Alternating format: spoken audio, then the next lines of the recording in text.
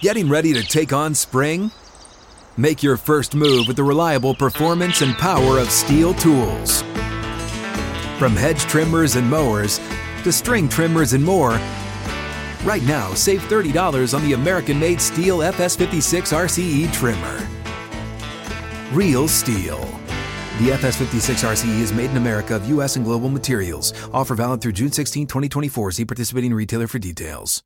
Live from the 6th and Peabody Studio and across the Outkick Network, this is Outkick 360 with Jonathan Hutton, Chad Withrow, and Paul Kuharsky. Out the gates, ready to go.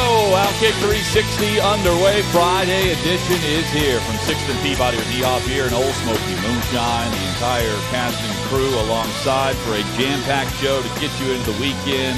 Off of the July 4th short week. Ready for a weekend of plenty to discuss. Wimbledon is on this weekend. We'll be watching that, and we'll give you a reason why in a moment. Beyond that, all eyes on college and pro football. Bobby Carpenter joins us in 20 minutes. Skylar Callahan with allpanthers.com.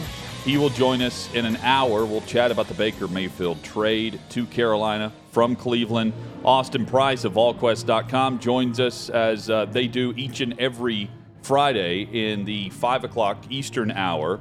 And Tyrell Dodson, linebacker for the Buffalo Bills, joins us in studio during hour number 2. Gentlemen, good afternoon.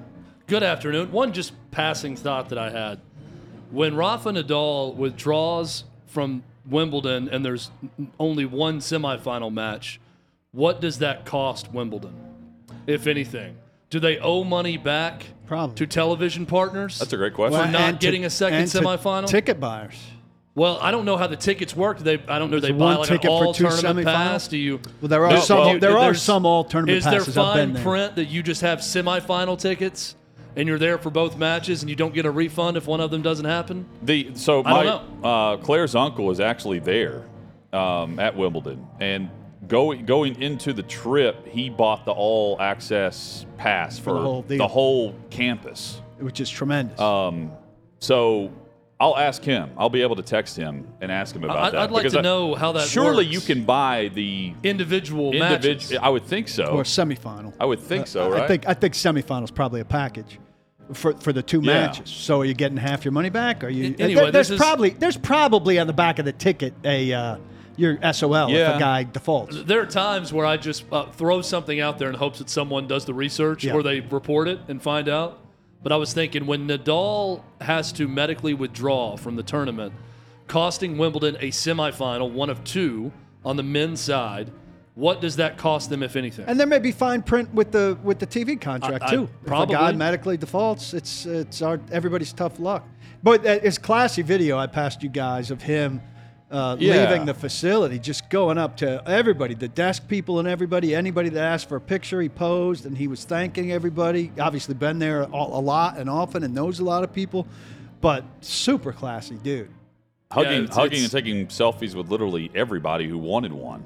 And it was a 2-minute video, and you could tell he probably did 15 minutes of that. But easy to like the guy after watching that video of him doing that. It's funny because I'm reading this book about the history of HBO, and Mary Carrillo is in a part of it about Wimbledon when HBO had the rights to Wimbledon. It said her first impression of Billie Jean King was their first day of working a full day on set together at Wimbledon, calling a match, then doing a studio post-match show. And they're there all day, was Billie Jean King went to every person in production and shook their hand and thanked them for working that day. And she said, always made an impact on me. Here was this legend. Yeah. I was not much of anyone in tennis, and every single day made a point to go to everyone on set and thank them for their work that day. It's cool when somebody legendary knows what an impact they can have by being like that for what's a relatively short amount of time. But the impact they can leave by being that. Dudes, I'm feeling great. I've been eating well for 3 weeks now. I did Iron Tribe this morning and everything. Yet, I'm sad and melancholy because you guys know I hate change. And I've got this huge sentimental streak. And I don't know if you remember back when I was doing that little solo podcast, I did one about this barn near my house. Yes. That is a very, it's the most landmarky thing. It's not even in my neighborhood, but it's in my area, let's say. It's probably 3 miles, 4 miles from my house, and I drive by it on a regular basis. And it got, I don't know if I told you, but like the last time there were tornadoes around, it took a beating. And it was down to the framework for most of the roof of the barn. But word was there was a discussion going on like the expanded Nextdoor app. You know, you can take your Nextdoor app and go from your neighborhood to the general region to bigger. Word was that the owners of this were going to try to restore it. And they knew that people had an appreciation for it, and it served as a landmark. But the tornado stripped it down to really bare bones. And then the most recent storm, this is a couple months ago again, dented in one side of the framework. And I thought, boy, if they're going to fix that, they're really putting in something. Well, I drove by it yesterday or the day before, and one side of that was gone. And then I drove by it yesterday, and it looked like this. Yeah, so it's just a skeleton. So it's not even a skeleton. It's two sides, and the skeleton you can see in the middle is basically down. Yeah, it looks like a skateboard ramp. They're taking it. They're either taking it. It looks like the start of Noah's Ark. They're either taking it down or they're rebuilding. It's going to be a new barn. So now, I'm rooting for a new barn. The thing about these old buildings that sucks, because we have one on the family farm that was built like 1901, and anything from that type of era and before, like especially in the rural parts of the country, they are literally built on about 4 rocks. Yeah, there's nothing to it. They're built on 4 corners with massive stones, and that was the foundation of the home. So my parents were looking into trying to restore this family farmhouse, but you can't. Like, there's no way to get to the foundation of the actual bare bones of the structure to save it. So they're in the process of taking it down as we speak. So that makes me sad too. But I'm sure, like, if a house can barely stand from that era, I can imagine how long. Like, how many tornadoes do you think this building survived? I don't know, because this spot, you might know it, Chad. It's at Moore's Lane. I know exactly where you're talking about. How it survived anything semi-tornadic is a miracle. No, I agree. Based on what you're saying, I'm sure it doesn't have much of a foundation. It's a beautiful building, white and red. You can get a hint of it. But I when I did the podcast on it, I talked about how my sadness for it being a creaky it disgusted me, because I felt more about the building, this landmark, than I felt about some things that were actually important in my life at times. Well, I think now it makes me sad that it's probably going away, and that affects me more than some real bleep in my life. The other thing that sucks too is I see that photo and I think that will soon be like a Dunkin' Donuts or a Starbucks. Well, it's not commercial, but it's already roped off, and they're building houses around it. They carved it out to leave it there while they build 24 houses around it. It's going to be a collection of townhomes. Or houses with an eighth of an acre. Yeah, that it's going to be on. With no room for a pool or a playground, because they can't waste the property that they can't sell. They're going to fit 20 homes on that property where that barn is right now. Yeah. Is probably my guess. And the developer's probably thinking, "Oh, great, the barn's down. Maybe I could buy that and build 2 houses on it."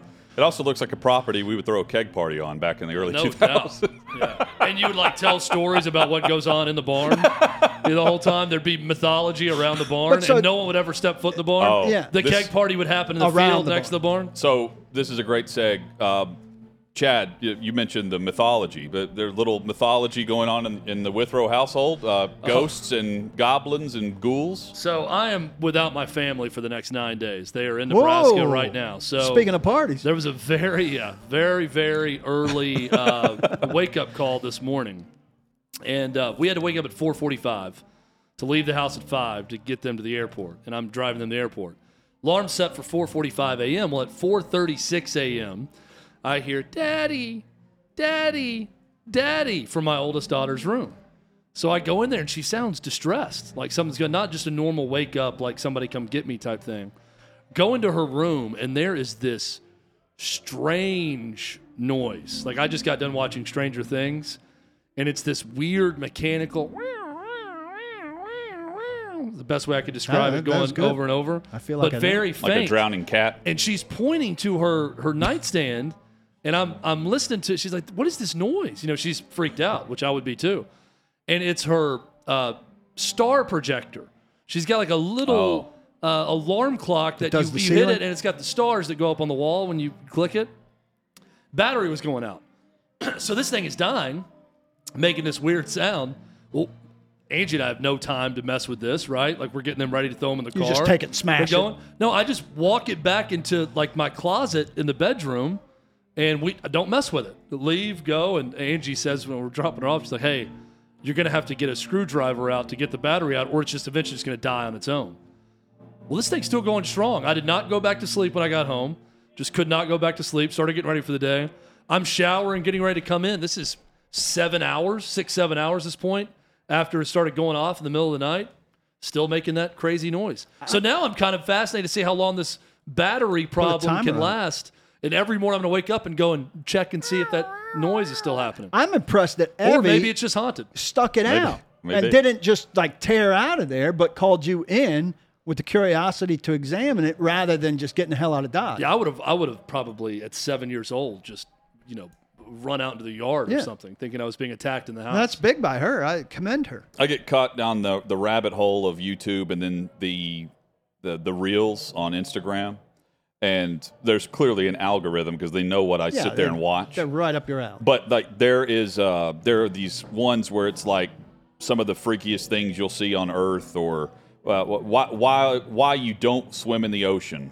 Like the themes like that. Can't get me on that. Those are like 15 seconds long, and then you see like a whale come out and just go right over a boat or whatever. And I hesitate to even tell Chad this because I am thinking of it as he's telling the story. But there is this one that I saw literally last night of this kid, this toddler, who's in the bathroom, in the doorway of the bathroom, talking to the ceiling. And the mom comes up with her phone and says, "Who are you talking to? Who are you telling good night?"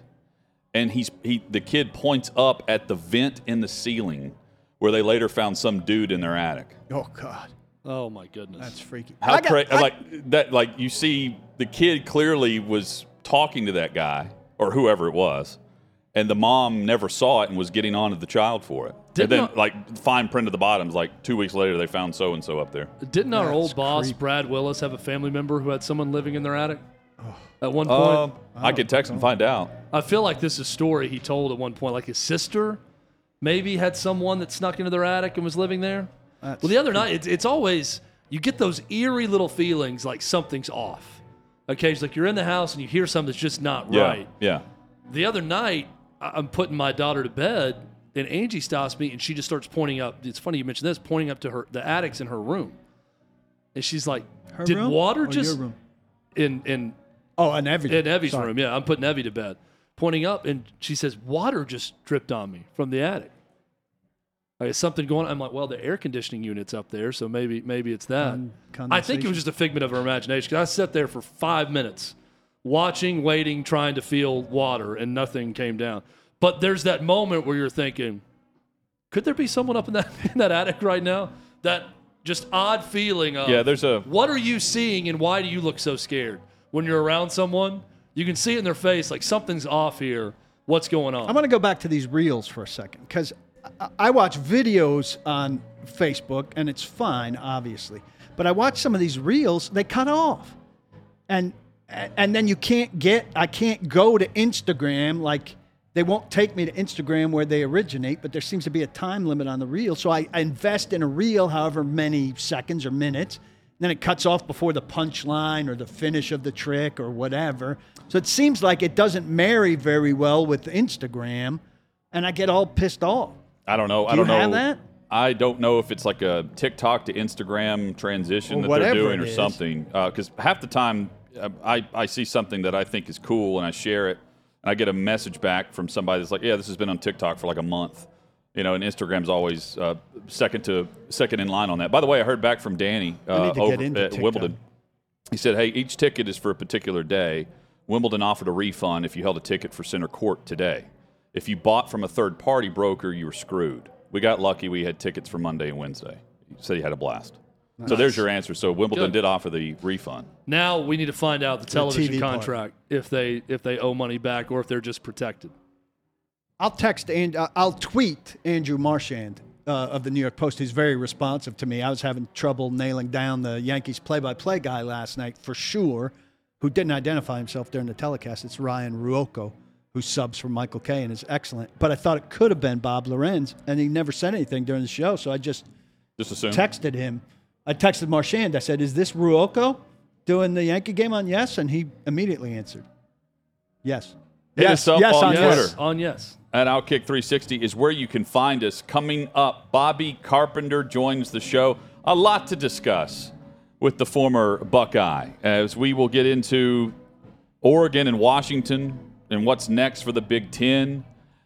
The story that we did not hit with him last week, that Ohio State considered going independent during COVID and coming up with their own television deal. We'll get Bobby's take on that. Plus, he has a great rookie dinner story that he wants to add to our discussion from a couple of weeks ago. His second year in the league. He tells that story with us next on Outkick 360. You ready? Showtime. On May 3rd, summer starts with The Fall Guy. Let's do it later. Let's drink a spicy margarita. Make some bad decisions. Yes! Audiences are falling in love with the most entertaining film of the year. Fall Guy. Fall Guy? Fall guy. That's what the poster said. See Ryan Gosling and Emily Blunt in the movie critics say exists to make you happy. Trying to make it out? Nope. Because I don't either. It's not what I'm into right now. What are you into? Talking. Yeah. The Fall Guy. Only in theaters May 3rd. Rated PG-13.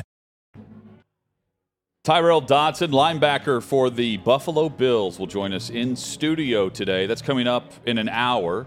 Austin Price of VolQuest.com, plus Skylar Callahan of AllPanthers.com. I hope I got that right. I think so. AllPanthers.com.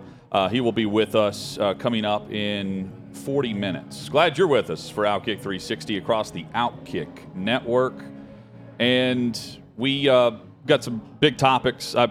I have some information. Paul, you were asking during the break what Chad's going to be up to while his family's in Nebraska before he meets them there. I have he's going to be trying to bootleg a new album that I have for him. Is it going to number one in the country charts? And maybe for 50 consecutive weeks. I have no idea 63, what this is, but I can't wait to hear about it. This is going to be a total surprise. It is Chad Withrow's Well, I know jam. the genre. Well, there's only like 2 or 3 to choose from, or what it could be. They all grew up. Yes. There is a free agency watch. We don't talk a ton of NHL.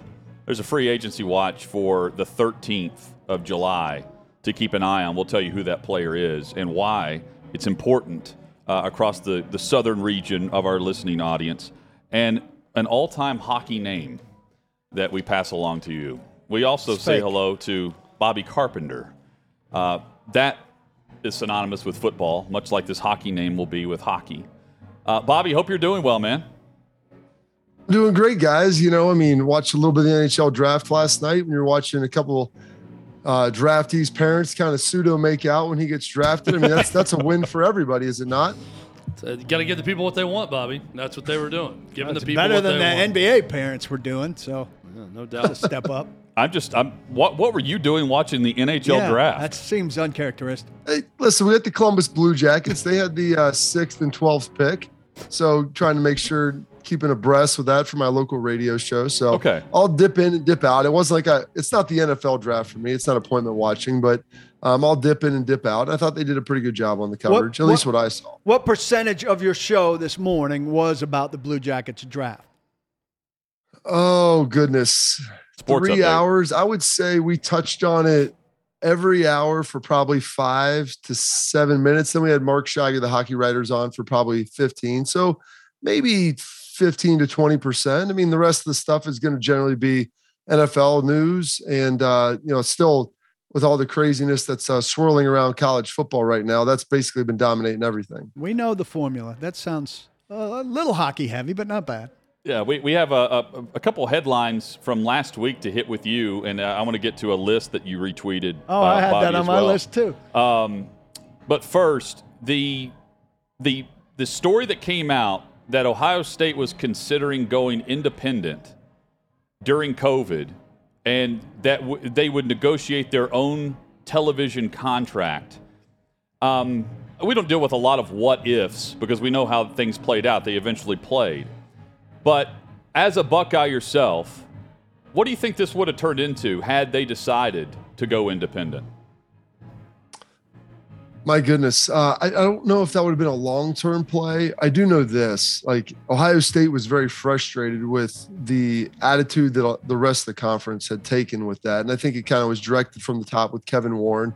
And a lot of that was reciprocated by the Pac-12. And then all of a sudden, they saw the ACC, Big 12 kind of joining with the SEC. And here's the thing. Ohio State, athletically tries to be all things to all people. They want to try to be, an SEC football program and compete at the highest level there and do that on a national scale. And they've done a pretty darn good job of it. But then they also want to sit there and try to be, 36 varsity sports and play nice and be a good partner to the rest of the Big Ten, when the reality is, they're carrying the majority of the weight as far as the TV rights. And then also, with that, the fan base and also the national prestige of being able to play in a lot of these, elite national games. And they're like, we're the team that's out here driving it. If you guys aren't going to, at least let us go play and try to win a national championship. I think that was the frustration with Gene Smith. And, he had mentioned that at the time. And I do know this, they looked into it legally, what it would take, the financial penalties to break out. So it was something that they kind of researched a little bit. And it was kind of a fleeting thought. And then the next, I think, play was, hey, how do we get everybody on the same team? But yes, there was a lot there, obviously, with what they were ultimately trying to do. And it was Gene Smith speaking probably more candidly than most people are used to. And it's not, it's hard for me not to read into the leadership qualities of last year, the COVID year, and what we just saw. And for example, Gene Smith's trying, and he's admitting, hey, we consider going independent in 2020 because Kevin Warren was shutting things down at the start of everything. Well, this past week, it was Gene Smith and Ohio State that came out publicly about USC and UCLA, right? They were the first to comment on that from the Big Ten standpoint. It wasn't Kevin Warren. What do you make of Ohio State taking the leadership role in that? I think it's something that they've needed to do. And Gene talks all the time about being a good partner to the league and in the conference and trying to make sure he's doing right by everybody. But at some point, I think that this USC UCLA bid happened. And if you look at it, no one's going to come out overtly and say this, but if you can connect the dots, Martin Jarman, UCLA's athletic director, worked directly under Gene Smith at Ohio State, and Mike Bohn was at Cincinnati. And I know that they had a lot of discussions back when he was here, and they're very friendly as well. And make no mistake, he is the commonality, the common thread that connects those guys to the Big Ten. And the fact that I still don't think, I've looked around and I just want to make sure I haven't missed anything, but I don't think anybody from the Big Ten office has commented verbally. We've seen the statement pushed out, it's on social media and, the press release, but nobody's gotten in front of a camera and answered any questions other than Gene Smith, who's the AD, and then President Christina Johnson. So I was waiting this week. 4th of July was Monday. Okay, I'll give you that. I'll give you Tuesday. But by like Wednesday or Thursday, you would have thought someone from the league office would have sat down and done an interview and had a press conference answering questions. Is this done? What were the qualifications? Why now? Someone in an official capacity with the conference, which was very surprising to me. And I don't believe that any of the other athletic directors across the Big Ten have commented on it either. And frankly, no one in the Pac-12, I don't think has really got out there. They've issued some statements, but no one's really commented on this because I think there's still a little bit of obviously the shifting of the sands and people trying to figure out exactly how this is all going to transpire and what exactly is going to happen. So there's a lot to digest there with it, but Ohio State finally taking the leadership role and looking around and saying, if we don't go after these guys now, we had a chance with Texas and Oklahoma. We probably could have pulled them in prior to the SEC if we really would have pursued it hard. They chose not to. Cannot be passive anymore. And so this, to me, has Gene Smith's fingerprints all over it in a very positive and good way, because I think it was something that obviously had to happen, because if it didn't, who knows what it would have looked like. Bobby, did former Buckeye and current Notre Dame head coach Marcus Freeman walk back his comments enough for you when he was quoted as saying, you have to go to class at Notre Dame unlike at Ohio State. He came back and said, I would never discredit Ohio State. He's talking about how big the school is, and if you miss class, you can make it up online or go to appointments, and you just can't do that at Notre Dame. Did he walk it back enough for you as a Buckeye? So the comments the retraction was actually issued on my radio station in Columbus. He texted me in the morning and wanted to come on and explain it. And Marcus, he's a friend. And I was like, no, I'm going to give you the opportunity. I'm going to ask some tough questions. But what he read the transcript. He goes, I talked to, was it Dennis Dodd, who he sat down with, I believe. And he goes, he gave me the transcript. And what he basically said was, he's like, Notre Dame has 8,000 students, to paraphrase him. He's like, at Ohio State, you got 60, at schools like Cincinnati, where he was at before, he's like, you got 35, 40,000. If you don't go to class, nobody notices within the academic realm. And he goes, if you don't go to class at Notre Dame, when you have a class of 30 people, the professor's going to notice. Now, obviously at Ohio State, I told Marcus this, I'm like, buddy, don't give me that. Like, I went to class. A lot of guys have gone to class. It's a personal choice. And frankly, if you get good grades, what does it matter if you go anyway? Because normal students only go as much as they need to anyway. So I felt like he pulled it back enough, and to talk to it more about being about the size of the school. And a lot of people didn't realize how small of university Notre Dame is. Like, the University of Dayton has like 14,000 people. So Notre Dame, just in the fact that it's a Catholic school and private, is one thing, but it is very, very small. Classes are small. And I think he was trying to pitch more of the intimate experience of what it's going to be. And I thought it was sufficient. There are still a lot of Ohio State fans that, it would never be sufficient enough for them. But I thought it was very genuine. And he read the transcript, and Dennis Dodd had kind of lopped off the front of it where he kind of qualified what he was saying. So, big picture question for you here. A lot of Notre Dame and Ohio State tie-ins here to start your segment with us. If Notre Dame can be a member of the ACC in all but football, can't these football super conferences just allow teams to break off from their current conference and only compete in football and stay in their conference? Example, if USC and UCLA don't want to send their volleyball team to Rutgers, why don't they just stay in the Pac-12 and just allow these football-dictated decisions to be about football and not require the entire athletic department to join a conference? Would that work?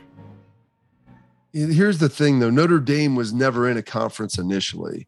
And so I think they had a loose affiliation with the Big East, and obviously that changed. And then ultimately now at the ACC, but they were never in the AC pulling out. And I think what people were very upset about, it's like, getting separated or divorced from your wife, dating someone else and living in the same house. Like, all right, yeah, it's good for the kids. And then this works, but like the top line isn't going to equate, because the Big Ten is going to be dumping $100 million into your athletic budget, whereas the rest of the schools in the Pac-12 are getting like 30. And so there would be a massive inequality there. And I think there'd be a lot of animosity. And so what you're saying, in theory, I think would work really well, where, hey, football, you guys go do this, basketball, maybe if you want to do something, but the Olympic sports, stay in your region where it's easier to travel and where everybody kind of values the same thing. That would work, I think, on paper, but I just don't know if you could actually leave. And in doing so, you have to think, USC and UCLA sucked a ton of cash and bargaining power out of the Pac-12's media rights deal. And so I think a lot of people are looking at that now like sour grapes. They don't want to be a part of that. And like I said, in theory, it should work, but we're dealing with human beings and not robots here. And I don't know if they could be able to coexist in that manner. I'm curious about how you view the value of Oregon. You retweeted what I find to be a fascinating nugget. Since 2000, Oregon has more AP poll appearances and top 10 AP poll appearances than every Big Ten program except Ohio State, including USC. And I think with that, Oregon, as far as recently, the last 20 years, they've been pretty darn good. They got a lot of cash that's sunk into them. Phil Knight obviously has poured a lot in there with Nike. Their facilities are unreal. They have a small local market, but I think there is a broad national appeal to Oregon. I would equate them a little bit to almost the Hurricanes of the 80s and 90s, just without the national championships. They've been in those games. They've been on big stages. They have the sweet uniforms. Everybody knows them. it's a relatively small market. And I know Miami's a big market, but it's not a college football market. But they didn't necessarily have that big local following to pull from, but nationally people like to watch Oregon. And so I do believe that there's a lot of value there with them, despite the fact that Oregon's not a very big state. There's not a whole lot of fans, but they do fill up their here's what I want to know. Like, what's the passion? Oregon doesn't have the biggest stadium in the world, but I think they're first or second right behind Washington or Utah, right around in there, where the stadium capacity percentage is near the top of their conference, where they only have a 60 some odd thousand seat stadium, but people fill it up, man. They go, they care. It matters to them, as opposed to even at USC, where the Coliseum, you may get 65,000 people in there, but it's a bad place to watch a game. I get it, but it still holds like 90. And you're telling me you can't get more in there than that. Like, that's kind of mind blowing as far as looking at it. So Oregon, I do think there's a lot of value there. And hopefully, my mind, like, I would love to see Oregon and Washington join the Big Ten, pull in Stanford, pull in Notre Dame. And I think you've got a pretty good deal going right there. And until probably the ACC is fractured here in 5 years, when their media rights deal is easier to break. Bobby Carpenter, our guest. So, Bobby, it's one thing when Nick Saban goes and starts whining about, these guys are getting paid to go there and I'm competing against this, when he's making the plea for businesses to step up and help his program. Is it unfair of me to think that Mark Stoops is headed for a downfall when he is whining about now having to compete against players who are getting paid more than his guys, while he pleads for local business in an interview with Kentucky Sports Radio to step up and help him because his program is behind when it comes to that? Well, I do think that there is he does have momentum on his side right now. If you look at Mark Stoops, what he's done at Kentucky over the last 5 years, I mean, they've been on a pretty nice trajectory of success and had a pretty nice year last year. I think they're set up and positioned well to have success in the future. And, he's got to be realistic. Like, you're in Lexington, Kentucky. Like, it's a decent city. I mean, there's obviously a lot of money that comes in there from the horse racing industry. Like, you have opportunities, but all of these coaches, I mean, I was sitting there, Ryan Day, it's at the Central Ohio Auto Dealers Association. All of these guys, like all the head coaches, they want to make sure that they have enough. And it's enough to not for the big NIL deals for some of these guys, but to make sure they have an opportunity so that everybody that comes in, they're getting their quote stipend of whether or not that's 25,000, 35,000, 50,000, whatever that number is. Every recruit that comes there, this is what we can offer you baseline. And now over and above, that's going to be on you and maybe the position you play. But I think all these coaches are doing this. Anybody who's actually trying to win and feels like they have a good chance of getting some of these recruits, you just have to be able to put it on a level playing field. So I don't view it as whining. Like, they're pitching. They're out there trying to let people know the problems. And if you like having a good football team and you want that success to continue, these are the table stakes, and you're going to have to help us to get involved. So Hutton and I are both very curious about this 24/7 list you retweeted of the most intimidating stadiums for 2022. A lot of people on their Twitter bio put, retweets are not endorsements. So I'm particularly curious if you're endorsing this list, which has Clemson number 1, Ohio State number 2, and UT, Tennessee, number 3. Is this a concession that Clemson is better than Ohio State as a stadium venue this coming year? So first of all, I've never been to Death Valley, so I try not to judge stadiums that I haven't been to. I've watched it on TV. It has a lot of juice. I'm obviously partial to Ohio State. I don't have any more room in my Twitter bio to put anything else where retweets aren't endorsements. People can take them kind of however they want. I think the retweet is just helping to put out more information. As opposed to, whether or not you can read a teleprompter correctly. And, I may share something like that I think is funny. Maybe it's an endorsement. Maybe it's just the sharing of information. But, ultimately, as far as where we're going with the stadiums, like, there's a lot of stadiums on that list that I would say are very accurate. You can reshuffle that thing and kind of move it around, and everybody's obviously going to be partial to their home stadium. But I haven't been to Death Valley. There's a lot of places in the SEC I have not been. A lot of places out west I haven't been as well. So I try to refrain from judging other schools when I haven't been to one of their games. Like I promised one of my friends I'd go to Baton Rouge for a night game because they say it's the best night experience around. And I've played in a couple of night games, I think in pretty great environments. So I want to see that to kind of be able to put it against it to kind of see where we're at.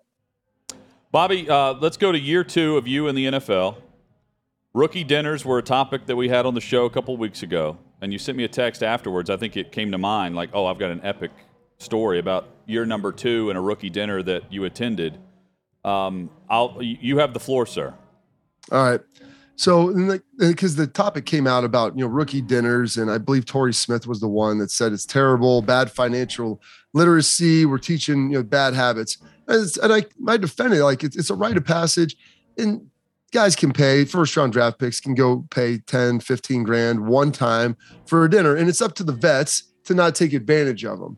And I kind of outlined how the guys threw some cash in for us, the offensive line, on their offensive dinner, they usually have 5 or 6 grand they'd throw to the rookies. They wouldn't tell them, but they'd give it to them at the end of the night, as long as they did some stuff. But my second year, Anthony Spencer, he's drafted in the first round out of Purdue, outside linebacker. He's coming there competing with me. But I like Spence, man. He was a good dude, and I had good vets that took care of me. And so Spence, we literally ride to our rookie dinner together. I pick him up, take him down there, live down the street from me. And we're sitting there at the end of the night, and it's tradition. Everyone but the rookies, they all get up and leave. The guys, they see the bill coming. Everyone's like, all right, guys, we'll see you at the club or see you tomorrow, whatever it is. A lot of times you go out and you have a drink or something afterwards, but you get up and everyone walks out. So I'm still sitting there because Spence I'm his ride. So I'm just going to wait. So he takes his credit card out, puts it in, the envelope, gives it to him. They kind of divvy it up. His was $10,000. And I'm like, all right. And I was like, dude, I'll take $1,000 of that for you. Like, here, I put my credit card in there with it. So the server comes back. She's like, sir, your card has been declined, looking at Anthony. And I'm like, you mean? He goes, dude, it's good. I just got it. I go, when did you just get it? He goes, I got it this morning. Oh. I'm like, wait, hold on. I was like, this is the first charge you're trying to put on? He goes, I'm like, bro, they're not letting you put on a $10,000 Nick and Sam's bill. That's getting turned down every time. So I was like, I look at him and he's like, all right, dude, like, I got it. Just pay me tomorrow. Bring me a check. So I eat it, buy whatever it was. I think it was 10. I go, I'll put it all on here. He goes, Spence, give me a check for $9,000 tomorrow. So I next day he comes in, forgets the check. I'm like, come on, Anthony. Like, dude, it's not, I'm not starving over here, but I don't want this to linger into like week 6 and I'm still asking you for $9,000. So the next day he brings in the check, gives it to me. We're busy running around. My wife's like, hey, leave it on the counter for him. Like, hey, cash this check tomorrow. This is before taking pictures and all that stuff. So she goes to the bank and the bank looks at her like, we can't take this. And she's like, what do you mean? And she goes, he never signed it. And I'm like, you gotta be kidding me. I go back to Spence, like, bro. That's a Costanza stall tactic. Here's the thing. It wasn't an intentional thing like Costanza. I'm like, Anthony, have you ever written a check? He's like, no, dude, I just got this checkbook today. I'm like, my goodness, man. Like, we have to sit down. We're going to walk ourselves through these paces and kind of understand what it's like to be an adult. I go, what would you have done if I wasn't there? He's like, I don't know. Called my agent. I'm like, this is where we are. But those are like the good stories, man, of like where it ultimately goes. This is the opposite of what Torrey Smith was saying. You were actually educating him in a good way on finances. First charge and first check, $10,000. Yeah. Exactly. I could have been a jerk and walked out and be like, get your own ride home. But it's like, dude, you're a friend of mine. You're a teammate. You're a good dude. Everything's all well and good. So, I mean, it ended up being fine. And honestly, one other quick one. I know you guys are trying to get out my 3rd or 4th year. I went to the offensive rookie dinner as well. Romo Whitner, good buddies, all the offensive linemen. So we go there. They drafted a guy named Doug Free. He was the highest drafted player that year. And I think he was a 3rd rounder because Jerry had traded away the other picks for Roy Williams. We bring him in and they're hitting him up and the offensive linemen are, pressuring him hard. It may have been even the same. I think it was the next year. And anyway, they all of a sudden one of the guys pulls out. He's like, all right, here's the fine money from the year before. They have little fines in their rooms. It was like $6,000 and the bill was like 10 or bill was like probably 20. And I watched one of the guys 10, but the defense decided to show up too. Exactly. Well, just me. It was just me. I didn't listen. I'm not hurting those guys. I watched them take a whole little tray of hot lobster butter, dump it into a goblet. They fill up a water goblet all the way. They take a piece of New York strip fat that had been cut off. They garnish the side of it, and they look at Doug Free, and they're like, we'll give you the fine money if you drink that. And my man Doug is from Manitowoc, Wisconsin, small town, like big grizzly bear, hunter, fisher, and he just looks at that. He's like, all right. And takes it before anybody can tell him it was a joke. It was just to see if he would. He starts chugging that lobster butter, dude. It's coming out of his nose. Witten has the weakest stomach in the world. Witten's like looking about to gag. And then you see him hit that piece of strip steak fat and he's and like chokes it down. Witten had to walk out of the room. He's about to throw up all over himself. And we just look like, and Mark Colombo, our offensive tackle, goes, dude, I was going to give you the money anyway. Like, I didn't think you actually drink it, but dude, like, you're good with us. Like, anything you need, we got you. How did he recover from that? He said he was fine. I go, dude, I want you to take a picture of the toilet the next day because you might be able to light it on fire. You had so much oil in your body. That's what we tried to do with Chad whenever he tried to eat beef heart. Yeah, that's right. Same reaction. It's a disaster. I documented that. Strangely enough, this was like 2017, but I also had a phone that didn't take pictures at that point. So I was the same problem you had way back when, Bobby. Bobby Carpenter has been our guest. Always great catching up with you, man. Maybe this weekend you'll see Top Gun for a 5th time. No, he did. Oh, a 6th He's up to 6 now. Yeah. It'd be 6. I don't know if I have that much time. I finally saw 5. Hey, Bobby, real quick. I've got Top Gun news here. There's discussions about a sequel to Top Gun Maverick, officially. That is confirmed by Miles Teller, who said Tom Cruise called him to discuss it. And Miles Teller says it is totally Tom Cruise's decision and his alone if there's going to be a sequel. How about that? If they do it, it's got to be good. And I think Tom knows that. Thanks. That's what I'm saying. The check will be big, but I don't think Tom needs any more money after this. He wants to do a great movie. He's not going to do a garbage sequel. So if he does it, I'm trusting that it will be good. Probably not as good as Maverick, but I'm thinking it'll be pretty solid. Bobby, thank you. Have a great weekend. See you, Bobby. Take care.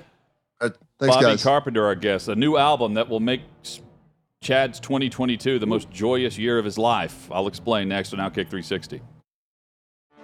Get ready for the greatest roast of all time, the Roast of Tom Brady, a Netflix live event happening May 5th.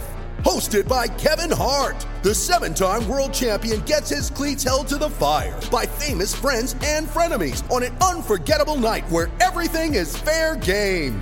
Tune in on May 5th at 5 p.m. Pacific time for the Roast of Tom Brady, live only on Netflix.